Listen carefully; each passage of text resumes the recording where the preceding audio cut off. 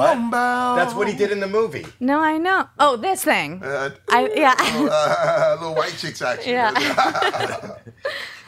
All right, let's start this, mother. Mother. Yes.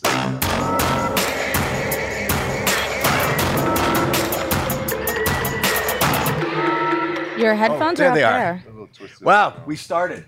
Yeah. That was a smooth start. That was a smooth a little twisted up too. start to the. You're twisted up, but I love that people see the Oh well. the making of Yeah.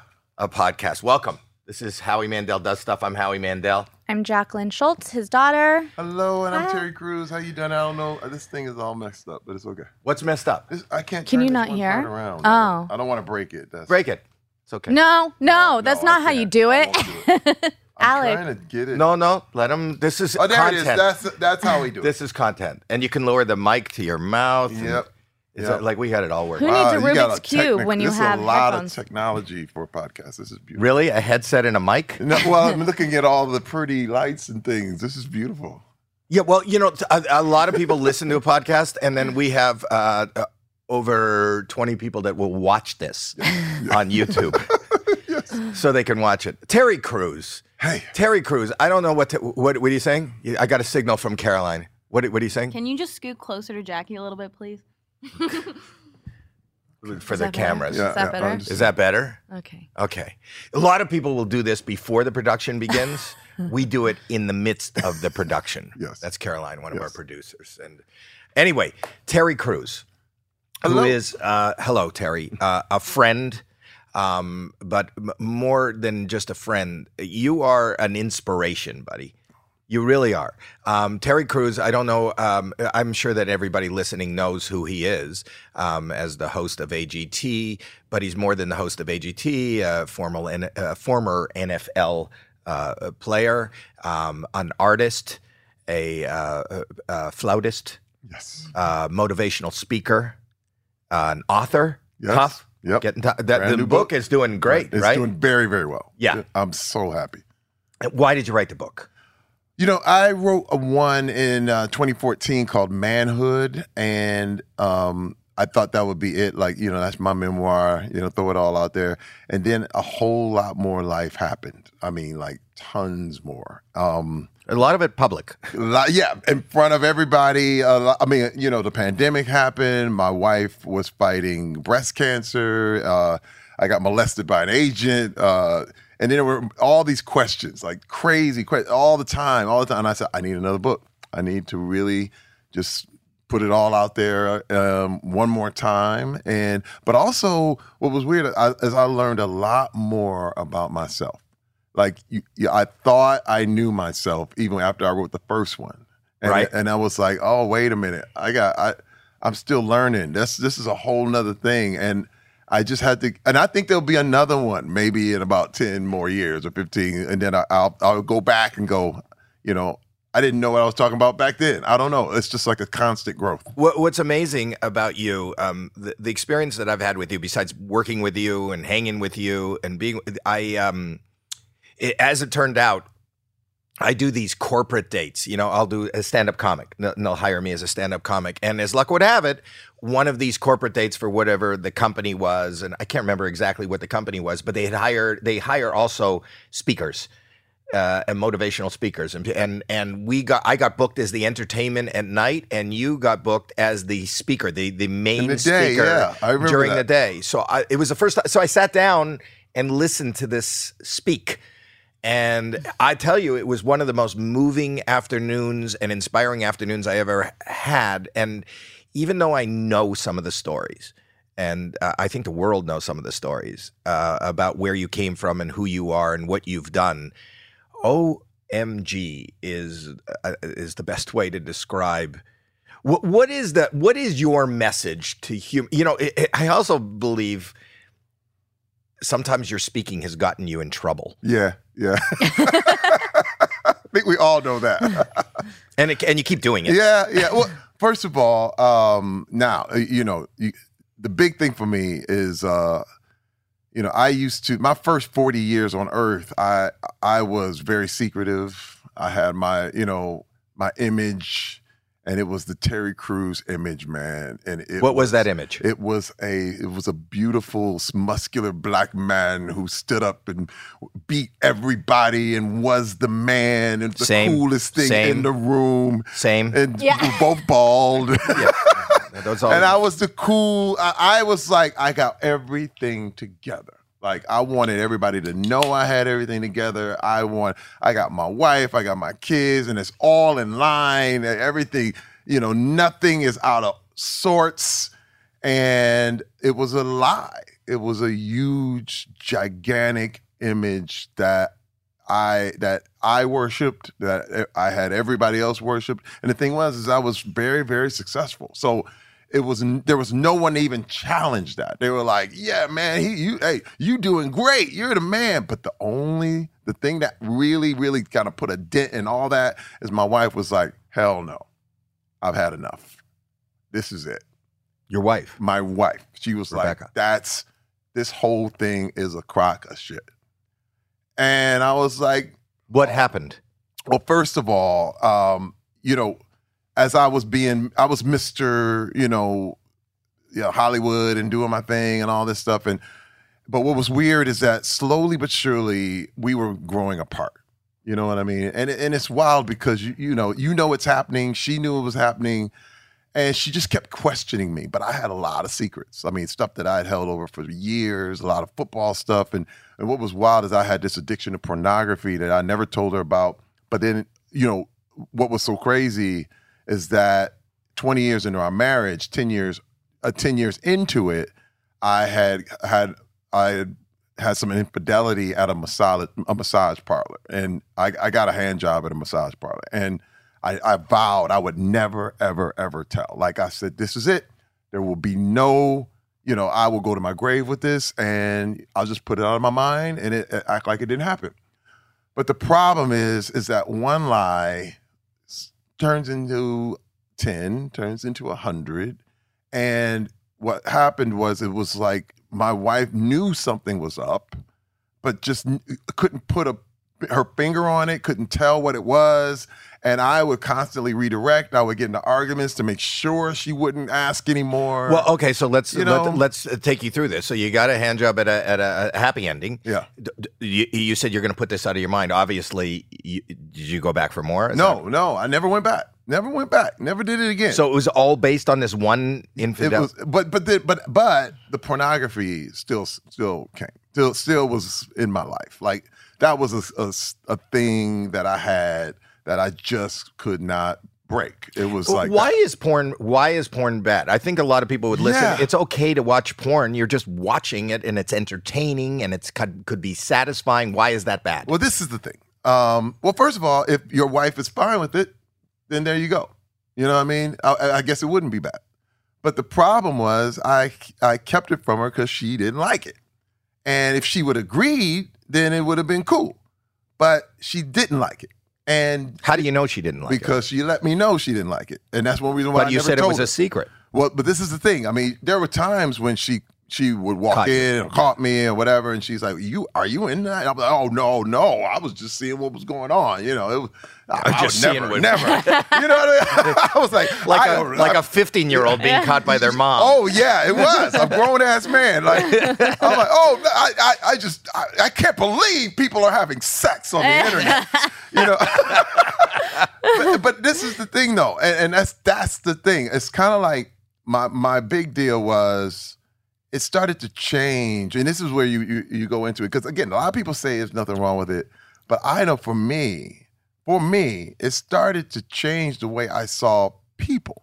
Like, really? People they lost their humanity. Like, people became objects. Like, it felt like I was disconnected. And I have to tell you, in general, or just the people that you were watching in? No, just when I say that, it means that, it's kind of like I have to say, whatever you think about, it kind of manifests in different ways. You know what I mean? Like, I saw women as less than me. You know what I mean? I saw women as, oh yeah, she's probably, it's kind of weird because the mindset was, just because I was a man that I was more valuable than the women in my life simply because that's what everything told me. And when I looked at, and porn in itself is one of those things where, like, I remember going to a strip club with football players, and the girl is up on stage and the whole thing, and then she comes down and wants to talk to the players. It's like, stop talking to us, because you're like becoming human. You know what I mean? Like, I want you to go back up there and be a picture, be an image, be a doll. But any bit of humanity is off-putting. And I started to treat people like that, treat everyone in my life like that. And I saw how this was changing me. And then another thing is that all addictions you deal with, it's a response to helplessness. You know what I mean? Like, as a kid, my father was very abusive. And I grew up, my mother was addicted to religion. And my father was addicted to religion. Addicted to religion. When I say addicted to religion, the church we went to was a cult. It was, I could not go to the movies. We couldn't listen to secular music. We couldn't play sports. I couldn't dance. I couldn't do everything I'm doing with my life right now. I was not allowed to do as a kid. Like, they catch you dancing. Because you go to hell? You go to hell. Everything would send you to hell. And then there was this thing called the rapture, where it was this thing where, okay, if you're caught in doing one of these bad things, God's going to take all the good people and leave you behind. And if you're left behind, the whole world's going to go to hell. You're going to get your head cut off. But there was no way out. So if you did something bad, aren't you allowed to? I'm a Jew. I don't really understand. Aren't you allowed to go to confession and then say a couple of Hail Marys and then it's okay? That's not the way it worked. You have to understand, shame ran the whole thing. Like, you had to be ashamed of everything. And so when you're shamed, it was constantly this feeling of, and shame tells you that you are bad. It doesn't tell you that you did a bad thing, and this is the thing, the church we went to, everybody was bad. We are bad people by nature. So the only way to get good is to be there and serve God at 24 hours a day, for every hour on the hour, every minute on the minute. You had to be you were all in. Are you not concerned, even at this moment, talking about this way? There are people, church-going, God-fearing people, who are going to say, this is a sin right now, what you're saying. Yeah, but what's wild was when I say this stuff, people go, yeah. A lot of church-going people go, yeah, that happened to me too. That's me. I mean, when you're talking about, it was a cult. It slipped over into craziness. And now let me tell you why it really affected me to this point, because I remember being, as a kid, I was helpless. Meaning, my father was alcoholic, and I could never do anything to please my mother, because my mother was like, you got to please God, and you can't do anything enough to please God. So it was a constant feeling of being helpless. But what was wild is that pornography it took me out of all that. It was like, I didn't drink, I didn't smoke, but that was one of them things like, oh my God. How did you get into... Dude, my flute lessons. Wait. All right. I know. Let me tell you. We're getting an image. Let me clarify. You better. She was so good at playing the flute. No, I would go over my uncle's house. My uncle was a jazz musician, and he played the saxophone and the flute, and that's who taught me. But he was really, he was a jazz guy, so he would get high. He had Is this your mother's brother? This was actually my aunt's husband. Okay. So he was an uncle by marriage. By marriage, and he would get high, and he was all into everything. Like, he had the zodiac calendar with all the sexual positions, and I'd be walking around like, wow, How old were you? Oh, I was probably 9 years old. Oh shit. And he also had a huge chest full of every brand of porn, like, Player, Penthouse, Playboy, all the Hustler, everything. And what would happen is I would do the lesson, and then I'd have to wait for my mother to pick me up, and he'd lead me down there. Reading. And I found it. Kids will always find. This is another thing too. People are like, nothing wrong with porn if you're over 18. But I don't know anybody who ever discovered pornography at 18. No. You're always a child. Right. Somehow, and this is where it kind of messed me up because I was too young, and those images and the position that I was in, just in my home life. It's changed something in my brain. Like I know there was something that happened where I was like, I'm hooked. Because dude, when I opened that magazine, I was like, holy cow, I was gone. Like it was like a high. And I was like, they're so beautiful. And only look at these women. Now, I didn't even know what sex was. Because again, part of the religion, you never talked about sex. Right. Sex was forbidden. Did you have any idea where you came from? No. In fact, my parents never talked about sex. My father, even now to this day, never talked about sex with me. To this day, we've never had a conversation about sex. And then my mother was like, the only way she would bring it up is like, are you having it? Are you having sex? I'm like, no, I'm not on it. And that was it. Why would she ask you that? Because she was like, and this is another thing. She said, because she got pregnant and she was 16 and 18, and she didn't trust any young man. And so she thought that we were lying about everything. Wait. Let's go back. So she didn't trust you. She was either. so religious that you think she was repenting for what she believed were her sins? Absolutely. Yes, because she did all this stuff. So you go get saved so that you can make it all up. Like, I got to fix everything. So I'm going to dedicate my life to the church. And I'm not going to be evil anymore. But I'm still bad. I'm always a bad person. So I can never really fix this. So just by giving my life to God, it's same reason why people go, I think they join, be it a monk or go join whatever, because they feel like, I got to make up for something that I did in the past. And now I'm going to just dedicate my life to God and that's it. But that's not the right motivation. It's obvious. And what was crazy is my pastor of that church, who was this really hardcore dude, he was selling crack and using crack out of the pulpit, man. And he had like 5 girlfriends. He wrote a book about it. At the time of all the time I was growing up there, he had women. He was sleeping with married women. He was having sex. He was doing crack, selling crack. What was the religion? Well, it's a Pentecostal religion, but the church was called the Church of God in Christ. And this is Detroit. This is in Flint, Michigan. In Flint, Michigan. And he was a bishop. He actually worked his way up to being a bishop in the church, but he had all this dirt. Like, how do you know about this dirt? Well, he wrote a book about it. He actually wrote a book. See, ask Terry one question, just fucking movie. I know. Well, one thing, this is why I had to write another book, because one thing leads to several other things. So, but what was so crazy is that I was underneath this thing, and once I got out, I also learned when I was young is how to be two people. You learn that it doesn't matter who you are. What matters is what you look like.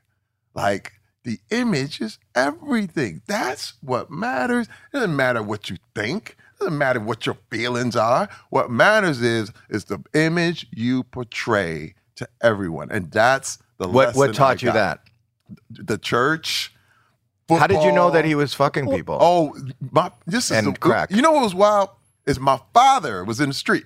Now my father's alcohol. He didn't care about the church. He never went. And he used to confront my mother like, hey, I know about this dude. And she'd be like, don't you talk bad about Pastor Jones. Don't you say nothing about Pastor Jones. And my father would be like, oh, I know about Pastor Jones. I know about him, Trish. I know. And I used to hear this argument going all day.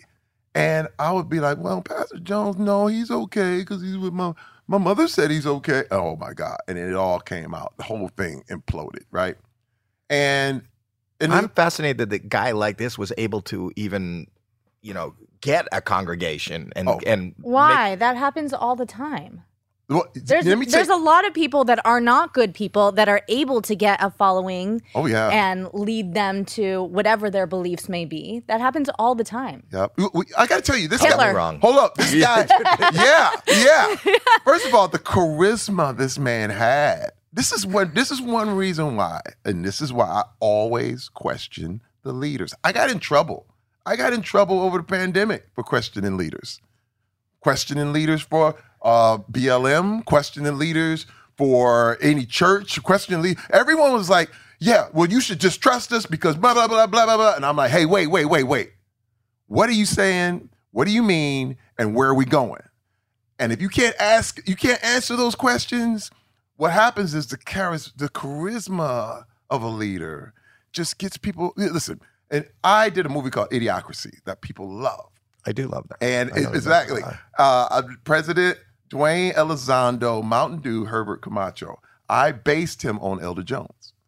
Who was the preacher, the pastor that did all this crazy stuff. Because he said gibberish. But the way he said it, everyone, I give you my word. He gonna fix the dust storms too. I give you my word. He gonna fix the economy. And people are like, yeah. Well, what did he say? I don't know. He said nothing. So your distrust in everything and your questioning everything stems from your childhood and having distrust in the people that you were supposed to believe in, even yourself, because you said that you were two different people. Exactly. Right? Exactly. So you couldn't even trust yourself. Nope.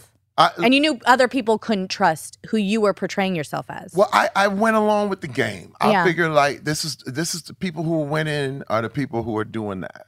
And I was very secretive, didn't say shit about nothing. Like wouldn't tell people nothing.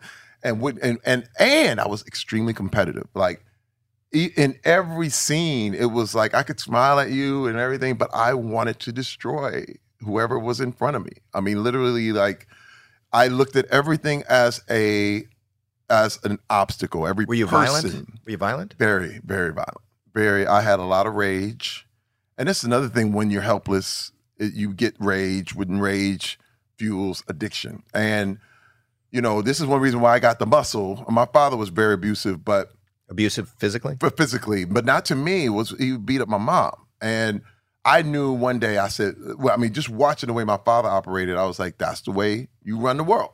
That's the lesson I got. He was manhandling, he would grab her, and this is another thing in the culture that I grew up in. The whole thing was you didn't really appreciate your family. You controlled your family. Like you owned them. And it was a thing where you went around, the attempt to control people was the way everything operated. I mean, the whole thing about being a pimp was a real, like, it was looked at as a very, respectable thing. Like, I'm pimping, man. I could tell these girls to do whatever and they do it. And then you did that with people. And this took a lot of dissecting. This took years of me kind of looking back at why I believed, why I did the things I did and where I was. And again, everyone would say, but Terry, you're a nice guy, whatever. But man, when I snapped, it was wild, man. There were so many people who I picked up and put on their head on the concrete, man. My wife was running and screaming like, why did you go there? Why did you do? And I blacked out. This is one thing I realized, like when people brought up the whole Will Smith, Chris Rock thing, I said, I did that. Like, I know what Will Smith was thinking, the blackout, because listen, he literally blacked out. He got up there, he didn't even know where he was, and I promise you, after he starts yelling, get my wife's name on you, he was like, what is happening? Uh-oh. Really? I promise you that. He had no idea. Well, he has a similar background. He talked about not being able to protect his mother. In his book. Because his father, he brings up his father's abuse in the book too. Because I read that book, I couldn't believe. I was like, man, it's always like these same kind of themes that bring this stuff out. And my wife had sat me down. She was like, Terry, listen, man, if you do this, like if you can't get control of this, we're gonna lose everything. Because you're gonna kill somebody. You're gonna kill somebody, or you're gonna get killed. Or you're gonna just do it to the wrong person, and they're gonna kill you. Because one of the incidents, the police came and they were ready to shoot me. And this old white guy came out of the crowd. Was like, no, I saw the whole thing. It's okay. They were being bothered and the whole thing. And they believed him, but they didn't believe me. And she was. Well, what happened? Well, what happened was these guys, they were standing around. I had already been a little bit famous, and we were headed to the Longest Yard rap party. And The Chris Rock one? Me and Chris Rock, Adam Sandler, the whole thing. I played a character named Cheeseburger Eddie. Right, no, I saw the movie. And so we went there, we were on our way, and we had dinner, and we were waiting for the car to come, and these guys came, they were drunk, and they were like, hey, man, it's that dude, man, it's that dude from Friday, yo, hey, let me get autograph, man, And I'm like, oh, boy, okay. I said, you have a pen? Now, my wife is pregnant with my son at the time. And he is 16 years old now, but this was 16 years ago. So he slaps my wife on the arm. Hey, you ain't got no pen and shit? That's all he had to do. I picked him up, put him on his head. His friends saw that. They were like, and I started stomping this guy. Like, I didn't stop. And I wasn't going to stop. My wife was like, stop. She's screaming. Now, you got to understand, this is Christmas time, downtown Pasadena. People are running, screaming, hollering. Like, again, what he did was wrong. But it was, the punishment did not fit the crime. Because I was gone. It was way too much. And after I got away with that, because again, I blacked out. She's like, all right, Terry. What stopped you? The police. No, when the police came. And they had their hands on their guns, and all of a sudden the guy came out and was like, stop. It's the same event. And she was like, Terry, we are going to lose everything we have. First of all, don't you want to be there for your son when he grows up? Like, because I don't see it. I just don't see it. I see you're going to be in prison. Because you have, and she used to always say, you have this rage, you have this anger. I'm like, what do you mean I'm angry? I almost remember. It almost goes back to, I'm not angry. What the hell are you talking about? I mean, dude, this is where I'm like, I'm losing it. At a really good time. You're going to a premiere of your movie. Yeah. You know? Oh, no. And that's the thing. Because when everything starts getting bigger, now the pressure starts to get bigger. And all the, if you have a fault or flaw, or they start to rise. You know what I mean? Like if you're down and everything is just, you're just not that successful, you can get away with a lot of stuff. But when everybody's looking and now the stakes get bigger and bigger and bigger, and the pressure gets, everything you do gets, and let me tell you how it happened. Like when it really, really went down. My wife, I was in New York, she was in LA, and my wife just wouldn't leave me alone about she's like, there's something I don't know about you. Like, I don't know. I don't trust you. And I was like, oh, and listen, the question was, for me, it was like, why doesn't she believe me? Right. But the question should have been, why am I lying? You see what I'm saying? No, like, that's a same context, totally different. Why doesn't she believe me? I thought she should just be believing whatever I say. Well, even though I know I'm lying. Okay, but can I give you the other side of that go story? Ahead. So you had an indiscretion. Yeah. Right? Yeah. Which it's human. Yes. Oh, absolutely. Did you not believe that her knowing it would cause more damage than you? I'm just giving you another playing devil's advocate. Mm-hmm. Is it bad to lie to save the marriage, or is it better to be honest and see where it goes? First of all, I discovered the way I discovered is that honest is everything. Like for me, and this is where I went to radical transparency. When you see, like when I go in and I just say who I am, it's an attempt to kill the image. It's like to rip it down. So it leaves me right out there. Now, I can't hide behind that anymore because the hiding is what continues the thing. Now, when I say that, I mean, one lie turns into another. Like it just continues because it'd be different if I had this conversation, I told my wife I was having these thoughts or these issues. And then she said, and you know what was crazy? Because I thought as soon as I told her, she would be like, I'll hate you. I'll never, the marriage will be over. And so my attempt in my head was to save the marriage. That's what I'm saying. But what I was doing was actually controlling her. You see what I mean? It was control. You're controlling the situation. You think you're controlling her? Did you Yeah, because if you don't tell people the truth, You're trying to control people. Did you come to all these realizations yourself, or did you go to therapy? Therapy. And now, this is another thing about therapy. When, in the culture, where I grew up, therapy was viewed as quackery. It was viewed as crazy. That's not only your culture. That's humanity right now. Well, my whole soapbox is to remove the stigma of saying you have a mental health issue and maybe go get help. So I don't think it's just in your community. No, it's probably not. But I'm just saying from where I was in. Now you have to understand too. There's almost a triple whammy. The sports culture on top of the male culture, and then you have black culture, which was black culture viewed therapy as indoctrination into whiteness. You understand what I mean? I've never heard that. Hey man, we didn't have black therapists. So you're like, why you going to that white man and tell him your problem, man? No. Them white people gonna make you crazy. You understand what I mean? So it's a triple whammy. Wait, and you're talking about some of the most people who've been through some of the most trauma of all time. Absolutely. Who will never get help because they feel like that's being white. So you know where you go? You go to the church. But the pastor's sleeping with everybody around. So where do you get the help you need? Where? And that was my problem. Wow. And it was stuck. Are you ringing? I don't know what. Yeah, it's phone. I turned the phone off, but the iWatch is going. Okay. It's your therapist. He heard me. But you see what I mean? Like, that's amazing. Isn't that? And it becomes this circle where, dude, you got to understand, people will go to their grave. It's like I've seen grown men, and I mean from the NFL, it's like falling into a hole.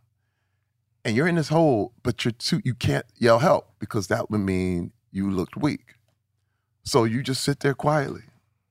And you just wait for somebody to come through or whatever. You can't get out of the hole at all. So you're just sitting there like, one day I'm going to levitate out this month. I'll get out of here. And you never do. And you die in the hole. Oh, shit. Isn't that crazy? But if you yell help, they'd be like, oh, look at this punk. Look at this punk ass down there in the hole. He can't get out. Help! And then they pull you out, and you look like a weak punk, and everybody's like, "You're so weak. It's sorry." Look at you. So you talk about, I'm telling you, as a white guy, we learn about the oppression, and we know, but that still exists, yes. And I don't That's incredibly sad. But it's wonderful that you talk about that. But that's the thing, Howie. That's my thing. I said, if I don't talk about it, and that's why I had to write another book. You sit there like, I got to talk about this. Like, people don't know. So my question to you is, my dad always talks about how he's scared now as a comic to talk about stuff and cancel culture and people getting on him because he is on shows like AGT and has sponsors and stuff like that, and he can get in trouble and lose everything. Are you not? I know you said you're not really nervous about like social media and people and what they think, but do you ever get nervous about your career? Yeah. Well, but this is the thing, man. If I talk about me, it's still me. Like, it's me. This is my experience. I'll give you an example of what he did that I don't think I would ever have the strength, the fortitude to do.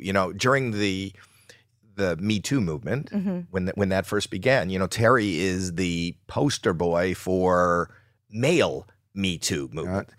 And if I went to a part, and I think you're absolutely right, and I'm with you. I was with you, but I thought, how the fuck do you even, I don't know if you know the story, Jackie. Do you know the story of, he went to a party, and the agent grabbed him inappropriately. But if that happened to me, I would hate it as much as you fucking hated it, and I think this is inappropriate and it's wrong. I don't think I would ever have whatever it takes to be public about it. Yeah. Not only be public about it, but just hammer it and hammer it and hammer it until there is a result. Yeah. And to that end is to what Jackie was just speaking about, it's a powerful agency. Yeah. And you were asking for this person to be canceled. That's right. Because just like every man that was inappropriately abusing their power, violating women, was canceled, and you felt like just because you're a man, this guy is going to get away with it, and you saw it through right to the end. Yeah. I could never have done that, and I don't know what that takes to do that. And and the only reason I did is remember what fuels addiction, what fuels the rage is the helplessness. And I said, I'm not helpless. I'm not helpless. This is what I can do. And by doing that, I gain my power. But were you not afraid that you would lose? You gain your personal power, but were you not afraid that you would lose your opportunities? Oh yeah. Oh no. After I tweeted out what happened, I came home and I said, "Hey, honey, Hollywood's over." I said, "We're out." And she was like, "What are you talking about?" I said, "I told." She was like, "About Bennett? You told?" She was like, "Yep," because she was right there. She saw the whole thing. Right. She said, "You said something?" I said, "No, I did more than say something. I wrote it and put it out. It's going viral as we speak." She's like, "What?" And she said, "You know what?" She said, "Terry, we had to start over after football. We'll start over after this." I said, "Okay. Are we good?" She said, "We're good." Pow. Wow. We fist bump. Because this is another thing. I didn't do this alone. She was right there with me the whole time. And she was, "Terry, you need to do this." Because this is another thing. Wait, but she wasn't, you just... No, what I mean is, there's no women in my family that haven't been inappropriately abused. And so she was like, "You know what, Terry? This stuff happened to me. This is what we're going to do." And I was like, "Yep." And I was just listening to her, and it was so wild because as the women were coming forward, I was just following their lead. I was actually just my whole thing to come forward was to support the women who did that. Because I didn't even name Adam Bennett at first. I didn't even put his name out there. But all these dudes, everybody, the whole internet was like, they're calling them bitches and hoes. And yeah, that's what you got to do to get in Hollywood. Yeah, they liked it. But the thing is, no one gets paid to tell. You get paid for silence. As soon as you tell it, you ain't getting no money. I ain't getting no money. You know what I mean? Like, as soon as you speak it, it's a wrap. Your check is over. Anybody who ever got a check, you were quiet. Okay? Right. And so everyone felt like, they're trying to get some big payday. I'm like, oh no, nah. Because that happened to me. And I'm sitting there the whole time like, that happened to me. Yeah.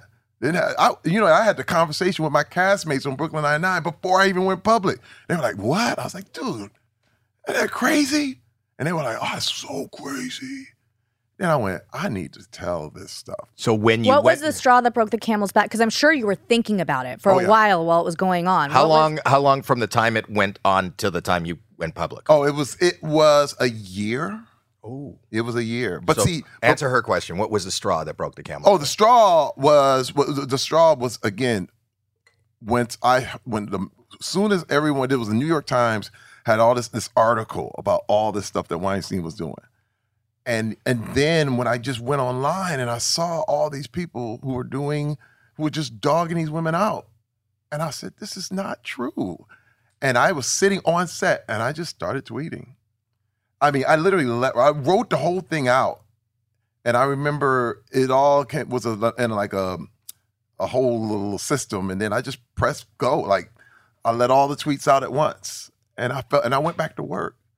And then I saw, it was so funny. People were holding the lights and stuff, and people were looking at me like, uh-oh. Like you saw it popping up on people's screens? Yeah, well, people were like, what? And as I was continuing the day, you could feel the energy. It was like, oh my God. And then my phone was buzzing, and my publicist was calling. I had my wife didn't know. Nobody knew. This is how you know it's something that triggered. Like, it was something that I needed to do that was it had to change. Like I knew that was the only thing I could do. And I did it. And it felt like, wow, it felt like 1,000 pounds off my back. Now, mind you, I went to the agency the next day. Like, it wasn't like I didn't go, people like, I didn't bring it up to the agency. Why didn't you tell? I told Ari Emanuel, Adam Bennett, my own agent, Brad Slater. I told my manager. I told everybody. And I was like, what are you going to do? Oh, we're going to take this very seriously. Oh, this is crazy. Bennett calls me. I'm so sorry. I was drunk. I'm sorry. I was like, yeah, man, but hey, I'm the client. You're like, dude, you can't do that to the clients. What is going to happen? Well, we're gonna do it, and nothing happened. Zero. And then finally, I get a call from Ari Emanuel, who's like, well, I want to sit down and meet with you at the Four Seasons Beverly Hills. I was like, oh, so like he was like, I'm going to do you the benefit of actually meeting with you, and I was like, wow. And then when I met with him, I said, hey man, you know you work for me. And he laughed. He said, oh yeah. Okay. Okay, what we're going to do. What I'm going to do, I'm going to take his title and we're going to give him 3-month suspension. I said, hey, man, you can't touch the clients and go back to work, period. I said, that's not enough for me. He said, that's not enough? I said, dude, what he did, I was like, yo, man, I'm the client. I pay you. I paid you millions of dollars. I said, if I went to Vons and the guy bagging my groceries grabbed my balls, hey, man, he's fired. You don't get to, now you can continue to shop at Vons, thank you very much, and the whole thing. I'm like, no. But he can make an excuse. I grabbed the wrong bag. Yeah. Paper or flesh? You want paper or flesh? I'm like, yeah. Dude, I said, that's not enough for me. And they were like, because they thought I wanted millions of dollars. That was the big thing. Like, okay, he's waiting for a big payday. I said, no. I said, what I want is he cannot be an agent. You goofed it up. You had your shot. You goofed it up. Go do something else. Wow. But you can't be an agent anymore. Who's gonna? I mean, what? You gonna send your daughter to go work with this guy? You gonna send your son to go work with him? Huh? Nah. My son's in the business right now. I know. You see what I'm saying? Yeah. And he's doing his thing. But I know there's a bunch of Adam Bennett's out there. Okay? And I'm like, hey, no, and watch yourself. Look out, man. And I said, this guy blew it. He had a shot. You're head of the movie department, bruh. You should know more than everybody in the whole building that you can't put your hands on the clients. You're gone. And they were like, no, sorry. They said, we agree to disagree. And you know what I brought up? I brought up Mel Gibson. Ari Emanuel wrote a letter on the Huffington Post saying that Mel Gibson should be banned from Hollywood for anti-Semitic remarks. Right. And I said, hey, man, anti-Semitic remarks, as reprehensible as they are, they're not even illegal. I said, dude, so you saying Mel Gibson should be out, but your boy who did a crime, literally punishable by law, he should be fine. I said, man, read your own shit, man. Read your own letter. And he was, I can't. Sorry, I agree to disagree. I was like, I know how you playing it. So we gonna go all the way. And see, that was another thing, because every one of those little indiscretions, they call them that was a macroaggression. He was like, fuck you. I was like, whoa, you gonna really, I'm coming to meet with you and you literally end with fuck you? Like, hey. I was like, all right. See, and then everybody I kept going. I was like, yo, man, he gave me no choice. They gave me no other recourse. I was like, all right, we got to go all the way then. I spent $500,000 of my own money, Howie. My own money. And I said, you know what? I'll spend $1 million to win $1. And I said, I'll probably never work again, but I know I'm doing the right thing. Like, my wife was like, we're with you. She said, wow. I'm with you. Wow. And what happened, he ended up retiring is what happened. Because what happened was, you don't rob the biggest bank in LA. You've been robbing little banks all the way till you get to Terry Crews. Okay. So what happened, there were other people who came forward and they were like, yeah, he did this to me. And we'll join your case privately and the whole thing. And then they said no mas, because it was going to get real ugly. And I was like, how far you want to take it? And they were like, okay, we're done. So he's going to retire. We're going to give you all your fees back that you spent on your lawyer, and we'll be done. And I was like, thank you. That's what I wanted in the first place. That's all I wanted. Wow. And that's heroic. But this thing, man, in heroes, it's always an accidental hero. Do you think they learned their lesson? No. No, right? It's not them, it's humanity. No, I know, but I mean, the agency, it sounds like when more people started coming and when they saw that it was going to be a loss for them, then, okay, we'll take the L and move on. It wasn't because there was so much remorse. Oh, right? It was dirt. I mean, they had private investigators following me. They had fake stories they were making up, going right to the press. I mean, come on. I was getting warned. They were like, well, we have pictures and things of you with prostitutes in Monte Carlo and the whole thing, and we're about to go public and all that. I was like, oh, go ahead. That's my wife. That's a picture of me and my wife. You know that, right? I said, you know what you just called her? I said, hey, man, I'm sorry, bro. But this is the thing about coming forward and being transparent is that my dirt, anything I had ever done was already out. Like, they didn't have anything to be like, we got you. I was like, no, man. I've been to therapy almost 6-7 years now. So, and I've already been forward about anything that you could try to twist on me. So, and me and my wife worked it out. So now, because that's where the honesty came for me and protected You me. sleep well, don't you? I sleep so freaking good. Yeah. Well, do you have anger still? You know what? I know how to deal with it. But it's there. But no, but this is the thing. I'm no longer helpless. Only thing that creates rage is when you feel like, imagine like you boxed in and somebody's got you if you're buried, feel like you're buried alive. You know what I mean? That's what rage feels like. It's like road rage. You feel like people just like, why did this guy go crazy?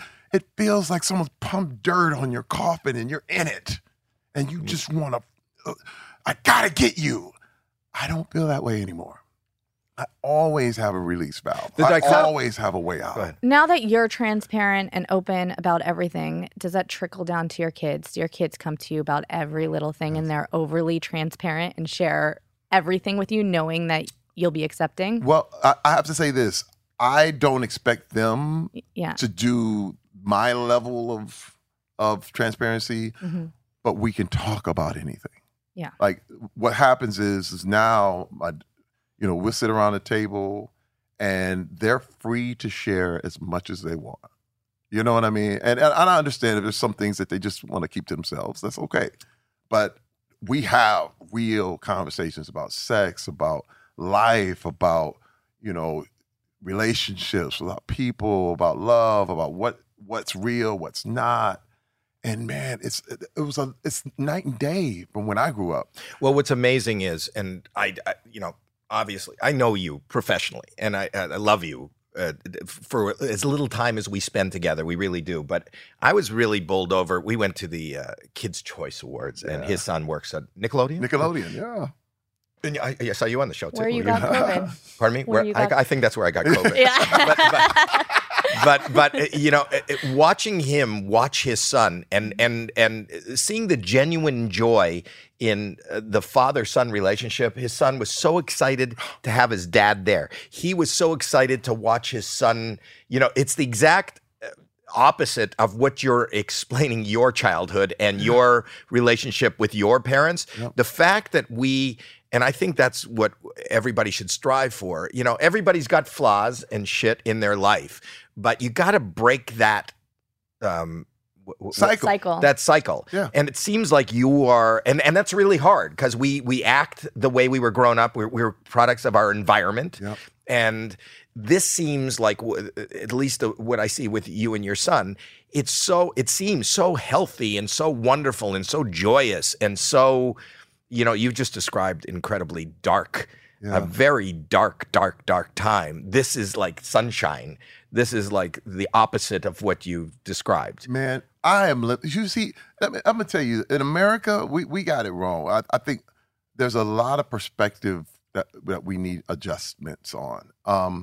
If you live in America, you're damn near rich. I'll be honest with you. Because it's always, I used to live Not everywhere. Oh, hold on. I used to live in comparison to everybody. You know what I mean? Like I look, and if I don't have 400 million, 500 million like The Rock, I'm poor. But when I started to really look at what I had, and this is what I mean, is when I had my wife, I had my kids, I had a car, I could pay my bills, I could do my thing. I was a rich man in terms of the world. You know what I'm saying? I mean, and this is perspective. It's perspective. This is what I'm saying. What about a perspective change? If you have a car, you're actually only 1% of the humanity. People don't know that. Like, if you have a car, you're 1%. You're in the top 1% richest people in the world. But the perspective is always bent. You're supposed to have 4. You're Right. supposed to have a vacation home, or somehow you're missing it.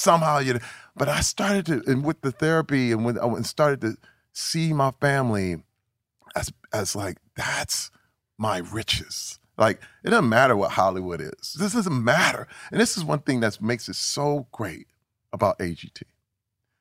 When I get up there, and I'm always in tears on that show. I'm always, because I see the fight that people have to go through, the courage that it takes to get in front of everyone and put yourself out there. And it's like, man, and then you give them something like a golden buzzer, and they're like, oh my God, you just gave them a dream. It's better than money. It's better than money. Because they can do whatever they want with that. Well, especially this year, your golden buzzer, that kid. Oh, that was. Dude, goosebumps, I was crying. I'm getting emotional now. I was crying before. Did you see his golden buzzer? The sax player. That kid has just had such a real tough time and was incredibly articulate, sadly, about his feelings about not being worthy and thinking about suicide and.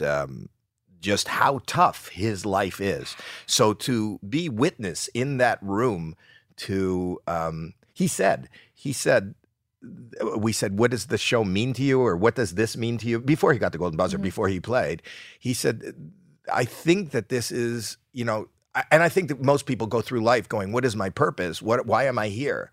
He thought this is why he's here. If he does okay today, this is my purpose. And his mom made him go too, right? He didn't even sign up. Yeah, it was his mom. It was his mom. Yeah. His mom made it. And she was standing, you were standing with her. Standing right there with her. Dude, and again, when I just look at what this is, because it's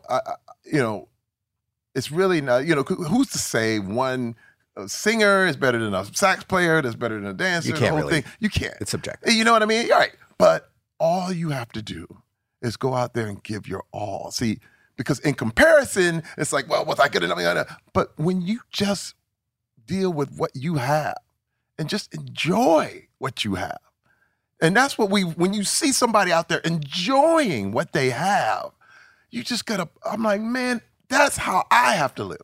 Like I get reminded all the time, man, enjoy what you have, dude. Stop looking at what everybody else got and then comparing. Start looking at what you have and listen. And every time I do that, I go home and I go, holy cow, man, I almost lost all of this, I'm also fascinated to jump around a little bit, but I always look, I'm not I'm an aficionado of sports, but I'm fascinated by the fact that, when you look on a field or you look on a court or on the ice, there's 20, 30 people there that, in my mind, are like the chosen. Because every kid in the world, because they grab from all over the world, is like competing. It starts on the school ground, on the schoolyard, and then you may be put into, some sort of a league or something like that, and then, like you, NFL. That's right. I would think that when you join them, that you would think that would be, and if for a lot of people, that is the epitome. That is the goal.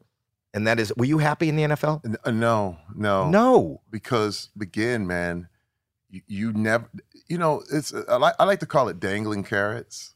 There's a stick and there's the carrot, and you never get it. What do you mean you never got it? You got drafted. Yeah, and then then you got drafted, but you got to make the team. And then when you make the team, you're competing with other people on the team nonstop. Like every week, people don't know you don't get an NFL contract. My contract was game to game. Okay, so really, one game you get a game to game contract where literally they can cut you at any time, but you have to play for them. They have your rights, but you can get cut anytime, and you don't get a dime after you get cut. So it's this constant hamster race where you're like, and so the thing is, your teammates become your enemies. Because you got to beat your teammates. Because I got to be better than you. And they would play it. They'd be like, hey, Bob had a really great practice week this week. And you're like, oh my God. Like, what does that mean? Like, does that mean I'm leaving? Does that mean? Then they just leave you with that. dude, it was a nightmare. My stomach was upside down. Most players, and this is another thing with players and with sports and in general, is when you say it's the pinnacle, the sport, when you are great, you become amazing. Wait, you're not even just great. You're better than everybody else. Like literally, like I am, people, I'm Terry Crews. I am the NFL superstar. I am better than everybody. And all of a sudden, you look at a lot of the problems, especially with the league that I was in. It was, I knew rapists. I knew people who beat up everybody. You go to the club, or whatever, and they be fighting everybody, and they expected everything. It was all entitlement. And you realize it's because they felt they were better than other people. They've been told this from college all the way up. But the problem is when you're done playing, not only are you not better than everybody, you're not worse than everybody. You become your wins and you become your losses. That's my theory about Tom Brady. He left and Giselle told him to do the dishes one time and he went right back to the NFL. Well, look, first of all, I don't know if Tom wants non-football Tom. Yeah. Like, even Tom is a little like, I like this. Well, that becomes your self-worth. Dude, first of all, the horror of, because what's going to happen, look at old basketball players, man. I know for a while, it's wild, man. I'm a Dr. J nut. Right. But there's my kids are like, Dr. Who? That's hard. I mean, it happens in Hollywood. No, always. We talk about that all the time. The fight to be relevant, the fight to people want to know my name. And who are you? Who are you again? Is your name where? What? Where are you? Oh, that's a horrible, horrible feeling. But I've learned to disconnect that from who I am. Before, that was all me. Like, well, that's our culture now. Like on social media, the numbers, the clicks, who knows your name, the identifiable, notoriety. Dude, if you don't have so many followers, don't even do it. Like now, it used to be where you played piano for your family, Right. But now, if you're not playing for 5 million people, I quit the lessons. And everybody's doing that. But everybody's doing that, right? If anybody on Instagram, it's always Joe Schmo in their underpants on their bed that's getting, how many followers do they have? But it's a lie. First of all, the Instagram, it's the picture that you painted and whatever. And I know the people in the jet, and then they get off the jet and go back and drive away. And then you look at Twitter, it's all bots. They're not even real people. That's what so flipped me out, when you find this one person who can mimic 10,000 But you're killing people. it on social media. But again, I'm real. What you see is what you get. I mean, I don't make it up. It's just, hey, I'm having fun. I'm doing my thing. If the followers are following, but you got to understand, social media almost killed me a couple of years ago. Why? Oh, just because of the backlash. Oh, BLM. Oh man, you got to understand. I was canceled. I've been there because I had questions. Hey man, listen, Black lives do matter. That's all it. But I was like, wait, if we're gonna get on the plane, where are we going? And they were like, shut up. Don't you ever question where we're going. I was like, but where? You're flying the plane. Where are we going to go? What is the intent? What is the final goal? And they were like, shut the hell up, Terry Crews. And I said, all right, man. All right, I'm out. Because, it's kind of this, it's not the same. I'm not going to compare the same, and I don't want to get either one of us in trouble. But it's kind of like always in social media, perception outweighs, like, all they're saying is, why are you questioning it? It may be the right question, but the same thing is just like I will get hit for, and it's not comparable, but I will get hit for a joke. Right. But I was just, well, your observation. But it's not even my observation. It's how you took my joke. Oh. It's how you, it's intent versus perception. Yeah. And on social media, perception is king. Yeah. Right? It's like it's at the beginning of our conversation. You go, it's about how it looks on the outside. Everybody thinks Terry Crews is you said that package on the outside. Everything's going good, everything's positive, everything, but inside you had the anger and it wasn't real. That's what social media is. In your intent was to question, and maybe you would get an answer that would satisfy you. Yep. But the perception is you're questioning something that's really important. Yeah. You're questioning something that is needed. You're questioning something against your own community and your own culture. And that's as far as the perception of what you were doing was doing. But at the same token, I make a joke. The perception is you're being racist, you're being inappropriate, but that wasn't my intent. No.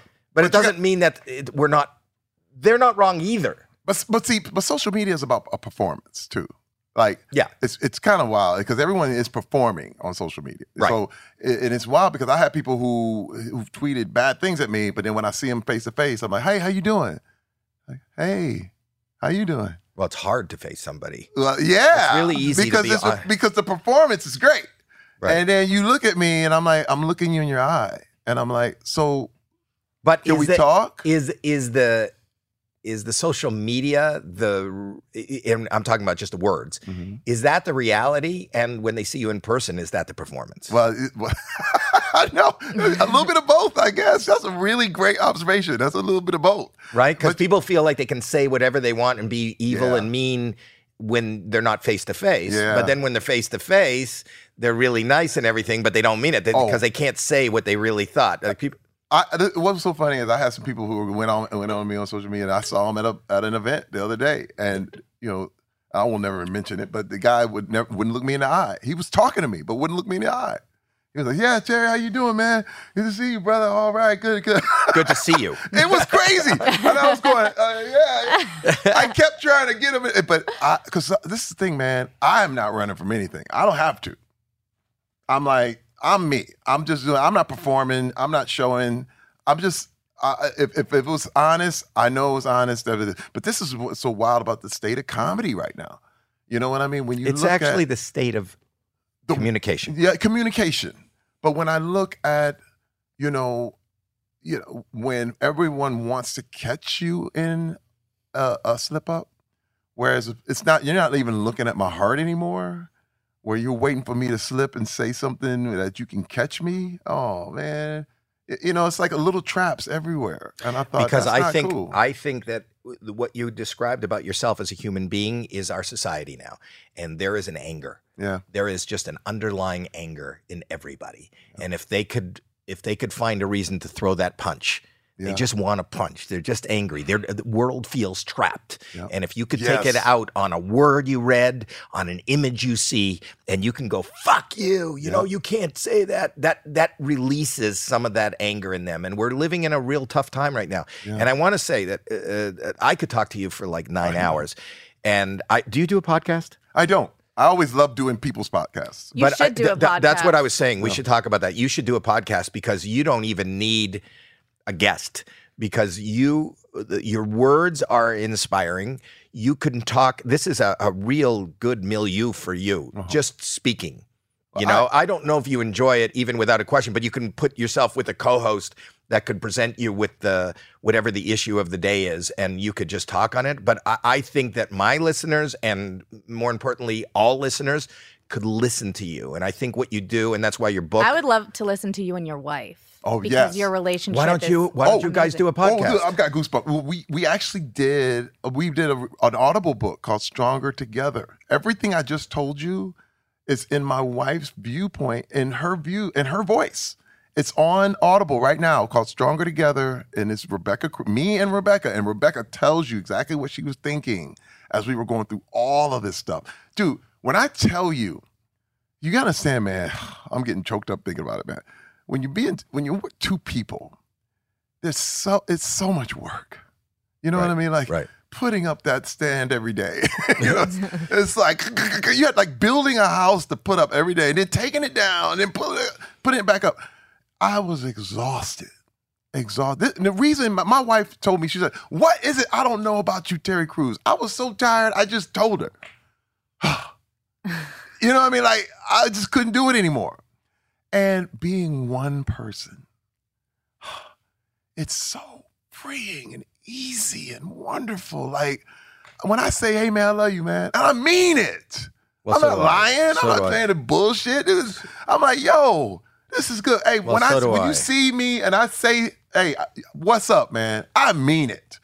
And it's just so freeing and so, it was so exhausting. And I get energy. I got new energy. I got new things. Like, again, I think Hollywood is getting to a point where one day, if you eat meat, you may not get a job. It'd be like, hey man, we don't want any meat eaters on our sets anymore. I don't know.